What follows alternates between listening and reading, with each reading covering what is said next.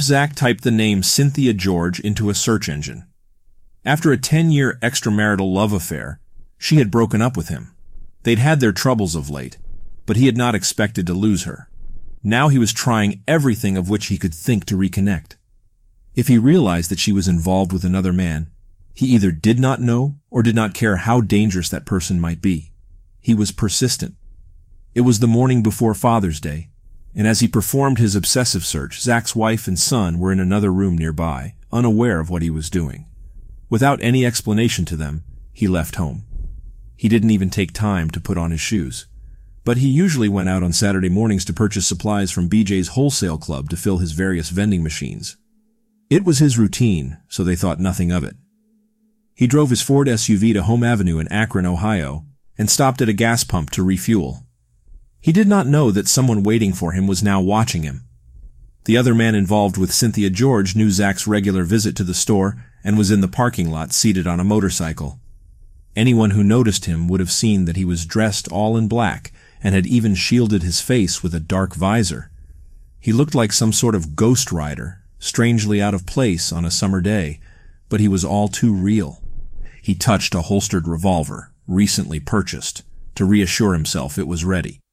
When he spotted Zack's car at the gas pump, he rode over and pulled up behind him. Getting off the bike as if preparing to fill it, the dark biker walked calmly instead to the passenger side window of Zack's SUV, lifted the gun, and fired a single shot. It shattered the glass and hit Zack square in the head. He slumped over onto the steering wheel in a spray of blood that covered the inside of the windshield and driver's window. Carolyn Hyson, the pump attendant, stood only a few feet away, too surprised to move. The biker appeared to look right at her, although she could not see his face through the visor, before remounting to roar away. Afterward, she was amazed that he hadn't shot her as well. Clearly, this was a calculated hit. Once she was able to act, Hyson shakily called 911 to get the police and an ambulance there. She was able to describe to responding officers the ninja-style gray and black motorcycle with lime green stripes, and the heavy-set man with a gun who had ridden it. However, for Zack, it was too late. At the age of 44, he was dead, killed by a single copper-jacketed hollow-point bullet. The biker made a call before he rode over the state line to Pennsylvania, where he intended to establish an alibi and get rid of the bike. Having purchased it recently, he apparently had only one use for it. It took detectives only a day to connect Zack with Cynthia George, who was married to the wealthy owner of the Tangiers restaurant. They even knew that one of her 7 children had probably been fathered by him. However, she already had a lawyer, and he blocked their inquiries. They also learned about Cynthia George's new paramour, John Zaffino, but he had an alibi. He was at a car show that day in Pennsylvania. Nothing about this case was going to come easy. In fact, over a year would pass before police had a solid piece of evidence. In the meantime, they learned what they could about the victim. This case was heavily covered in the Akron Beacon Journal and Cleveland Plain Dealer, as well as by the A&E series American Justice, because the woman with whom Zack had been involved was the wife of a prominent businessman, well known in the community. The case proved to be a sordid Midwestern version of the lifestyles of the rich and famous. In fact, the intrigue would grow more complicated the more was learned about the adulterous web of Cynthia George. Investigators learned that Zack had a few enemies, according to reporters. He was a difficult man with a sharp temper, who often fought with neighbors over trifling things.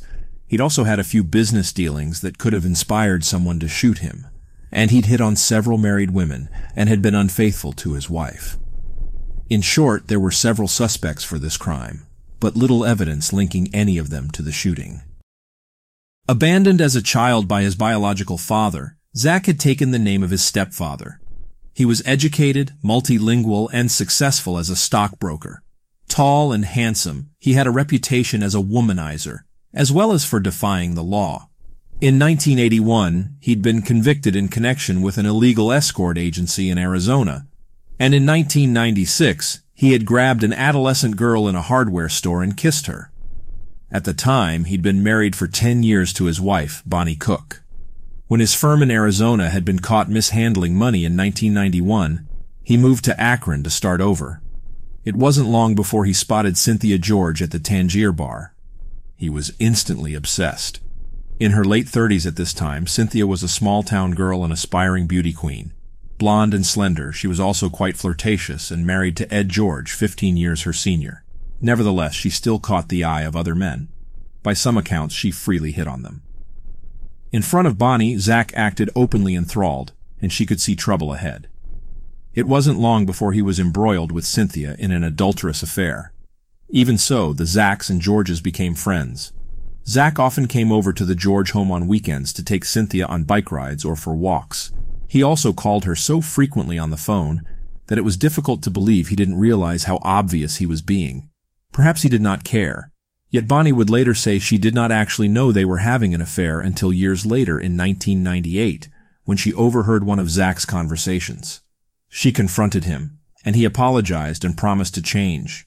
He said he would stop the affair, but not his friendship with Cynthia. Nonetheless, he remained obsessed, and it showed. Cynthia, too, made frequent calls to him. Apparently, despite her palatial home and wealthy lifestyle, she was bored. The nanny, Mary Ann Brewer, said that Cynthia was away from home much of the time, while Ed was the one who took an active role with the children. She described Cynthia as self-absorbed.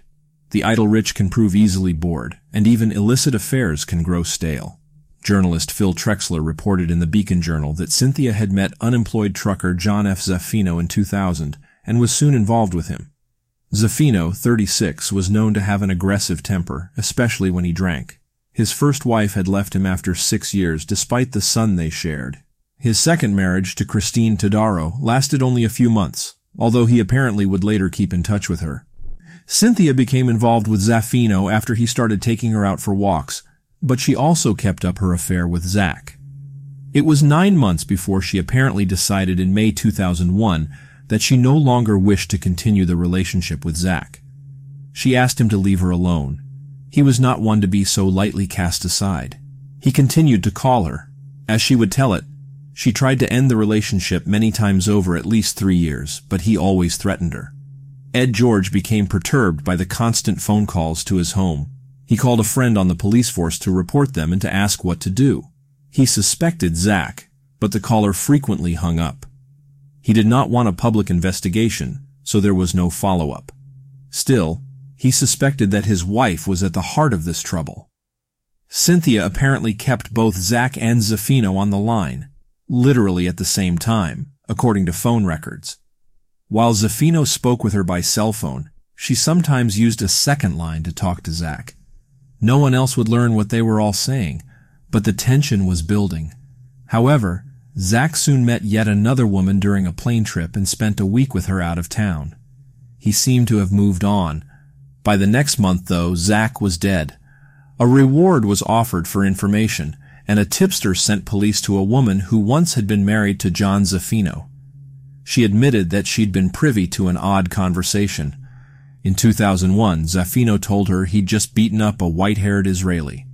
Then she read about the murder of Jeff Zack, who was described as a former Israeli paratrooper with silver-gray hair, and wondered if there was some connection. She called Zaffino in the middle of the night, and, as she put it, he said, "Well, let's just say the guy's going to have a hard time parting his hair from now on." Investigators then learned that Zaffino had recently made a motorcycle purchase, although he had introduced himself to the dealer as John Smith. He had mentioned that he did not plan to keep the bike for long, to show the police the kind of bike that John Smith had purchased on May 24th. The dealer went to the internet and did a search. He came up with an identical bike for sale in McMurray, Pennsylvania. It wasn't long before investigators put 2 and 2 together and realized it was the same bike. The purchaser had bought it in May and then taken it across the state line to sell it to another dealer. That led them to Zaffino's first wife, whose fiancé owned the dealership. They had taken it in exchange for the child support that he owed. The ex-wife described how her former husband had come during the night, eager to be rid of the bike, and had even placed tape over the green stripes. The coincidences were coming hard and fast. While this discovery wasn't solid evidence, it was strongly suggestive, and Zaffino became the primary suspect. Christine Todaro agreed to wear a recording device and tape calls made to him beginning in June 2002. This lasted 3 months, over which time Zaffino grew increasingly more paranoid. He even suspected her of wearing a wire and warned her not to talk with the police. He never admitted to anything directly. Soon the police found phone records that destroyed Zaffino's alibi. A friend said that Zaffino was at a car show about 40 minutes away when Zack was shot. However, the records showed that he was calling the friend on his cell phone at that time, rather than being at the show. He actually had arrived at the show some 2 hours after the shooting.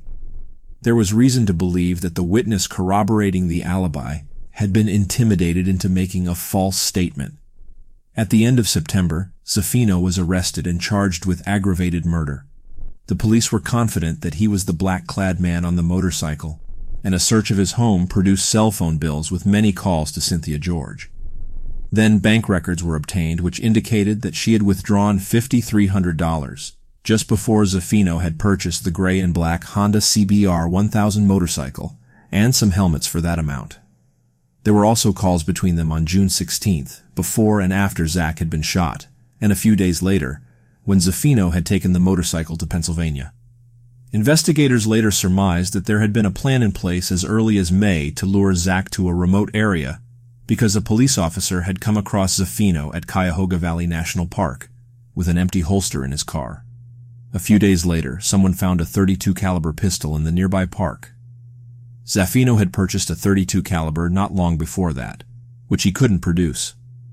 Later in the month, after this incident, he also purchased a .357 Magnum which took hollow-point bullets similar to the one that had killed Zack.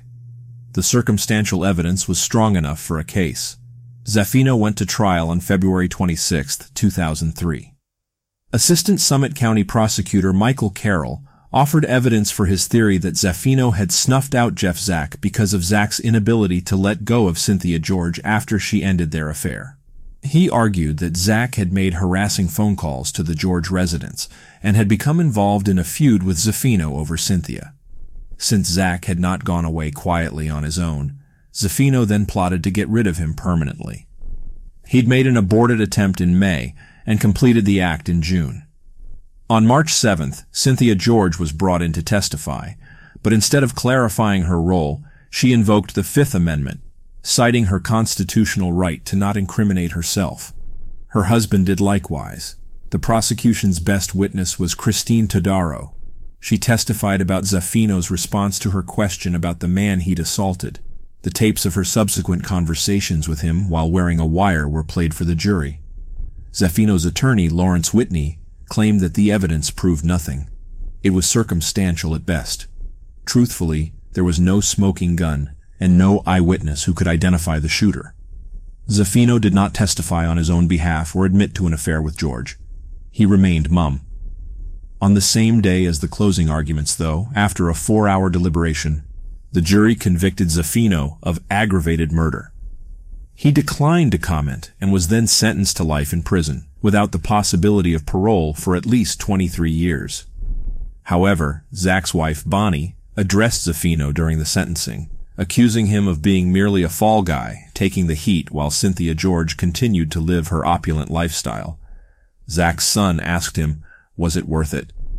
Both apparently wanted him to speak out and reveal the whole truth.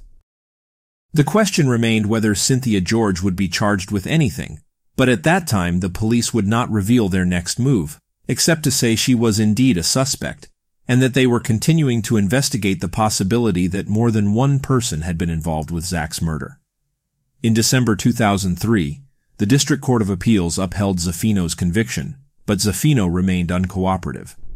Nearly a year later, the A&E network aired a show about the case which focused on the possible extent of Cynthia George's involvement. The pressure was on to make an arrest, and the police were in fact building a case. On January 10, 2005, while Cynthia was out shopping at a Bath & Body Works store, she was placed under arrest and charged with both complicity and conspiracy to commit aggravated murder. Taken to Summit County Jail, her bond was set at $10 million. She would now have her own day in court. Given her status in the community, interest in the trial was great. Cynthia, now 50, sat quietly during her arraignment as her attorney Michael Bowler asked for reduced bail, which was denied. He told reporters that his client was disappointed. She maintained that she had no involvement with the shooting of Jeff Zack. Prosecutors said they had new information that had allowed them to indict her. They were referring to the evidence that Zaffino had planned an earlier hit on May 8th at the Cuyahoga Valley National Park, possibly aborted when a park ranger had happened by. Zaffino had been at the bridge talking on a cell phone with Cynthia for about 3 hours. She was also talking with Zack at the time on another line. The ranger spotted an empty gun holster and questioned Zaffino about it. He said he'd left the gun at home and was there waiting for his girlfriend. Over a week later, a mushroom hunter came across a .32 caliber pistol in the park. Because Cynthia was on the phone with Zaffino at the time, this incident was at the heart of the conspiracy charge. George was also charged with complicity in Zack's June 16th fatal shooting.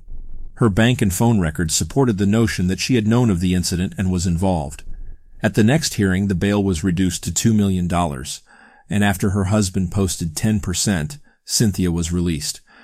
Since she had expected the arrest and had not fled, the judge decided she was not a flight risk as prosecutors insisted. Restrictions were placed on her, limiting how far she could travel. She entered not guilty pleas to the charges and left the courtroom in the company of her husband and daughter. They knew that the possibility of her going to prison until she was 70 hung in the balance. Cynthia's trial began in November 2005. Hers is a soap opera tale, wrote Phil Trexler in the Akron Beacon Journal. Her lover is killed, a second lover is convicted of the murder, and a love child is the supposed motive. Her 5-member defense team included Robert Meeker and Michael Bowler, and her trial was expected to last the better part of a month. Trial watchers hoped she would try to impress the jury by testifying. The evidence against her was largely the same set of records and circumstances that convicted her former lover, John Zaffino. However, this time the gossip was expected to be juicier, with more details about Cynthia and her affairs. However, there was one more incriminating detail revealed. The George family had financed Zaffino's defense. In fact, Cynthia's attorneys had brokered the deal retaining Zaffino's counsel. Assistant prosecutor Michael Carroll rarely lost a high-profile case. While he admitted to reporters that the case was circumstantial, he believed the totality of the suspicious circumstances would be convincing even against a wealthy socialite. It had taken jurors less than 4 hours to convict Zaffino, and while Cynthia was not the shooter, there was good reason to believe she was complicit, if not an instigator. During jury selection, Cynthia brought a book to read, Prayers and Promises for Women, and she attended the day-long event without her husband. Reporters described her as being at ease, as if she had nothing to worry about. One new item was a confession Zaffino had allegedly made to another inmate. Cynthia's attorneys tried to block it, but the judge allowed it as potential evidence. In addition, officials had taped phone calls that Zaffino made to his sisters, which contained incriminating statements that suggested a conspiracy with Cynthia, and the judge allowed these as well. But then Cynthia's attorneys surprised everyone by announcing that they would seek a bench trial, in which a judge would hear the case rather than a jury. This decision was precipitated by the judge's refusal to change the venue from Summit County, where the case had become sensational. The 5-member defense team remained intact, though, and reporters speculated that a plea deal was in the works, but the attorneys denied it. They expected to prove Cynthia George's innocence, they insisted, but trial watchers believed they had chosen a more difficult route to accomplish this goal. Nonetheless, there were advantages to a bench procedure. "They're arguing a fine piece of the law," said one analyst, "and the judge won't tend to hate George as much as a jury because she'll work with the facts and not passion." In essence, the defense would be that there was no reason for Cynthia to want her former lover dead, so there was no motive for her to be involved in a conspiracy to kill him. Michael Bowler made the opening statements for the defense before Summit County Common Pleas Judge Patricia Cosgrove. He claimed that Cynthia had ended the relationship with Zack and no longer had a problem with him. The plan was working, and she could feel good about it. Her infidelity had been due to her husband's busy schedule, which made her feel lonely. Assistant District Attorney Michael Carroll used much the same strategy he had in the Zaffino trial. She had a problem, and she needed to be rid of it. She found someone to help her do it. The breakup with Zack had been difficult, and he would not let go. She and Zaffino had made an attempt on Zack's life in May, which had been interrupted and then completed it in June. Phone records confirmed it, as did withdrawal from the bank of the same amount of money Zaffino had used to purchase the motorcycle. Bowler put the whole incident in the context of Cynthia's life. She was raised in a lower-middle-class home, but was unable to afford higher education. She met Ed George, much older than she was, and married him in 1984. But he was a workaholic, so she took up an affair with Zack for a decade. After they ended it, he had found a new mistress. She, in turn, got involved with Zaffino, and they called each other a lot. That did not prove she was aware of or part of a plot to commit murder. Carol believed that arguments over a child lay at the heart of Cynthia's motive for wanting Zack dead. Marianne Brewer, a former nanny in the George home, was aware of Zack's persistence and testified that Cynthia had felt trapped. They had often argued, especially over her daughter whom Zack had fathered, and whom he had threatened to take with him to Israel. Allegedly, George claimed that she had been forced to continue seeing Zack in order to keep their daughter with her. There had also been a threat that Zack might expose their affair and publicly shame her. DNA had confirmed that the child had indeed been fathered by Zack, so he'd had leverage. The prosecutor also entered 2 letters from Cynthia into evidence that had been sent to Zaffino in prison. She cried when she heard the prosecutor reading them out loud. The letters confirmed that she and Zaffino had been lovers, and that she was still quite attached to him. She sent him a Bible and listed for him some of the saints in the Catholic religion. She spoke about true Christianity and discussed how often she prayed for him. "Usually I blow your candle out at 11:30 and take my cross to my bed and say my prayers." She seemed undisturbed in the letters that he'd just been convicted of killing her former lover. She also wrote one especially incriminating thing. She told Zaffino to follow the attorney's instructions because we cannot make one mistake. The following day, a damning bit of testimony was presented. The transcript of a phone call from Zaffino to a sister, demanding money from the George family to pay for a top-rate attorney like Johnny Cochran. "You tell them they will pay for it," he was recorded as saying. "Just get the checkbook out and don't worry about it or they will lose their freedom. That was the deal. If anything happened, they would take care of it. I went through with my deal. Now it's their turn. They have no choice." George's defense attorney insisted that Zaffino was referring to an agreement reached in 2002 that the two would share legal expenses. In the call, Zaffino never directly implicated Cynthia in the murder. A counselor whom Cynthia was seeing before Zack died testified that she said that her lover had grown difficult and she was trying to find a way to get out of the relationship. He had become obsessive and threatening, calling her every 2 hours, which scared her. She could not afford to let her husband know about either Zack or her new lover, she had confided, because a divorce would impoverish her. The counselor suggested she hire a bodyguard, but she had discontinued her sessions with him before providing specifics. He did not know the name of her lover. Ed George also testified. Despite her infidelity and the public embarrassment she had caused him, he defended Cynthia against the conspiracy charge as best he could. He described the harassing phone calls and constant hang-ups at his house and said he had not known until after the murder that Zack had fathered one of Cynthia's children or that she had had 2 extramarital lovers at once. He said he had taken a marriage vow for better or worse, and he stood by her and would remain married. To the surprise of many who attended the trial, Cynthia did not take the stand in her own defense. Zaffino, too, refused to testify, although he had told his sister that he'd been offered a deal if he would implicate Cynthia George. At the end of 7 days, the case went to the judge. By Monday, Cosgrove had found Cynthia guilty of complicity in aggravated murder. She received a sentence of 23 years to life, the same as Zaffino's. She was found innocent of the May 8th conspiracy to commit aggravated murder. Before she was led to jail, she insisted, "I didn't do it." Then she smiled broadly for her mugshot at the Reformatory for Women in Marysville. Many reporters commented on that. After the verdict, the Beacon Journal carried a story about the downfall of Cynthia George. Born beautiful, she capitalized on it to advance herself and her ambitions. She grew up in a small bungalow, a coal miner's daughter, and she developed a dread of poverty. Yet neither that dread nor her Catholic piety had prevented her from acting in a way that threatened her marriage. Apparently, her desire for attention from men outweighed her other concerns. Active in her high school, she was unable to afford college, where she had hoped to study art. She worked a series of mediocre jobs, but her fortune changed when she met Ed George in 1978. She was on the dance floor at his restaurant and bar. He had never been married, and she caught his eye. In 1984, they wed in style before 500 guests, although she came to view him as more a father figure than husband. He continued to work long hours and was rarely home.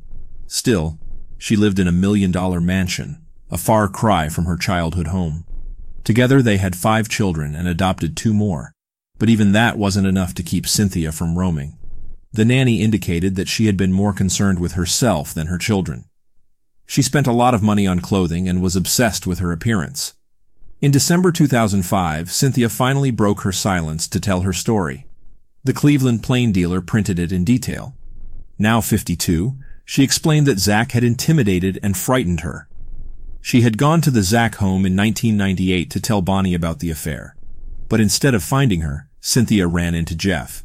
She said he punched her in the stomach, throwing her to the garage floor. Then he grabbed her by the hair and dragged her up the steps. He pushed her into a closet and got an AK-47. Placing the end of the barrel in her mouth, he allegedly said, "You're not playing the game." She talked about how Zack initially had made her feel special, while her husband had made her the brunt of bad jokes. Zack had thought she deserved better. He lied about being an oncologist, which had soon been revealed, but Cynthia had laughed it off. In fact, as an operator of vending machines, he had plenty of time for her, so she did not mind. But, she claimed, when she wanted to break it off, he forced her with threats and intimidation to continue the relationship. He told her that her life was not her own to decide. He even threatened to hurt her children if she did not cooperate. He had instructions ready for her, which included a demanding schedule of calls to him. If she did not comply, he said, he would terrorize her family and torture her to death. She grew depressed, and a friend urged her to enter a beauty pageant. She did so, and came in 3rd runner-up. She soon met Zaffino, who made her feel better. She claimed she purchased the motorcycle for him so he'd have a vehicle with which to rescue her. Cynthia claimed she had wanted to testify during her trial, but 2 of her attorneys had insisted she not take the stand. While her story sounded good in places, it was never subjected to a cross-examination. Cynthia then retained new attorneys, Bradley Barbin and Max Kravitz, who filed an appeal, claiming that Judge Cosgrove should not have allowed Michael Bowler and Robert Meeker to represent Cynthia, because they had brokered the suspicious deal that provided $15,500 from the Georges to Zaffino and his attorney. Due to this conflict of interest, the new legal team argued that Cynthia George had been denied effective counsel and thus should receive a new trial. Bowler and Meeker had argued before the trial that their involvement was legitimate because the payments were in the interest of sharing information. Cosgrove had decided that the agreement would not be prejudicial to the defendant. Now that was under scrutiny. But the issue became moot on March 22, 2007, when the 9th Ohio District Court of Appeals voted 2-1 to reverse Cosgrove's conviction of George. The justices ruled that the evidence was insufficient to prove guilt and ordered her to be released. Prosecutors appealed to the Ohio Supreme Court, but on August 30, 2007, the higher court upheld the reversal. Cynthia George was declared not guilty and would therefore, by her constitutional protection from double jeopardy, be immune from any future attempt to try her for the Zack murder. Relieved and happy, Cynthia issued a statement to the press. "Throughout this storm, our faith has sustained us. We are tattered and worn but still standing. With this decision and the closure it provides, it is time that we as a family move forward with our lives." Zack's family believed that justice had not been done,